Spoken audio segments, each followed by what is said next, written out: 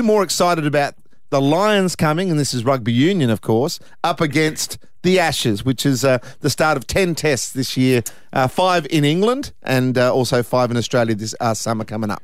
I'm more excited about the Lions tour, I must admit. Really? I every 12 years this happens, and the next time will be 2025. I mean, this is something big. The Ashes, not at the moment. I must admit, Is that because it's footy season, you're not into it, or is it cricket? Or is it cricket in general? I just think this summer, when the cricketers come back from the Ashes, this Ashes series in the middle of the year in England, I really don't get into. I really can't get into it. When they come out here, I must say I'm looking forward to the Lions coming out here. And as MG said, it's every 12 years.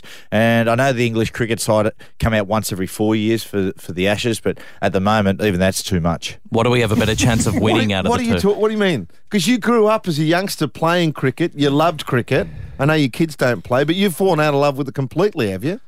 Yes, I have. I've just fallen out of love with it. I've got to find some way of getting you blokes back in love with cricket, because it's our summer game, it's our national game. We need as much support as possible from everyone. So you blokes not getting into it, it's a sad state of affairs. I get into it, but not in the middle of the footy season, probably. Yeah. That's probably the crux of it.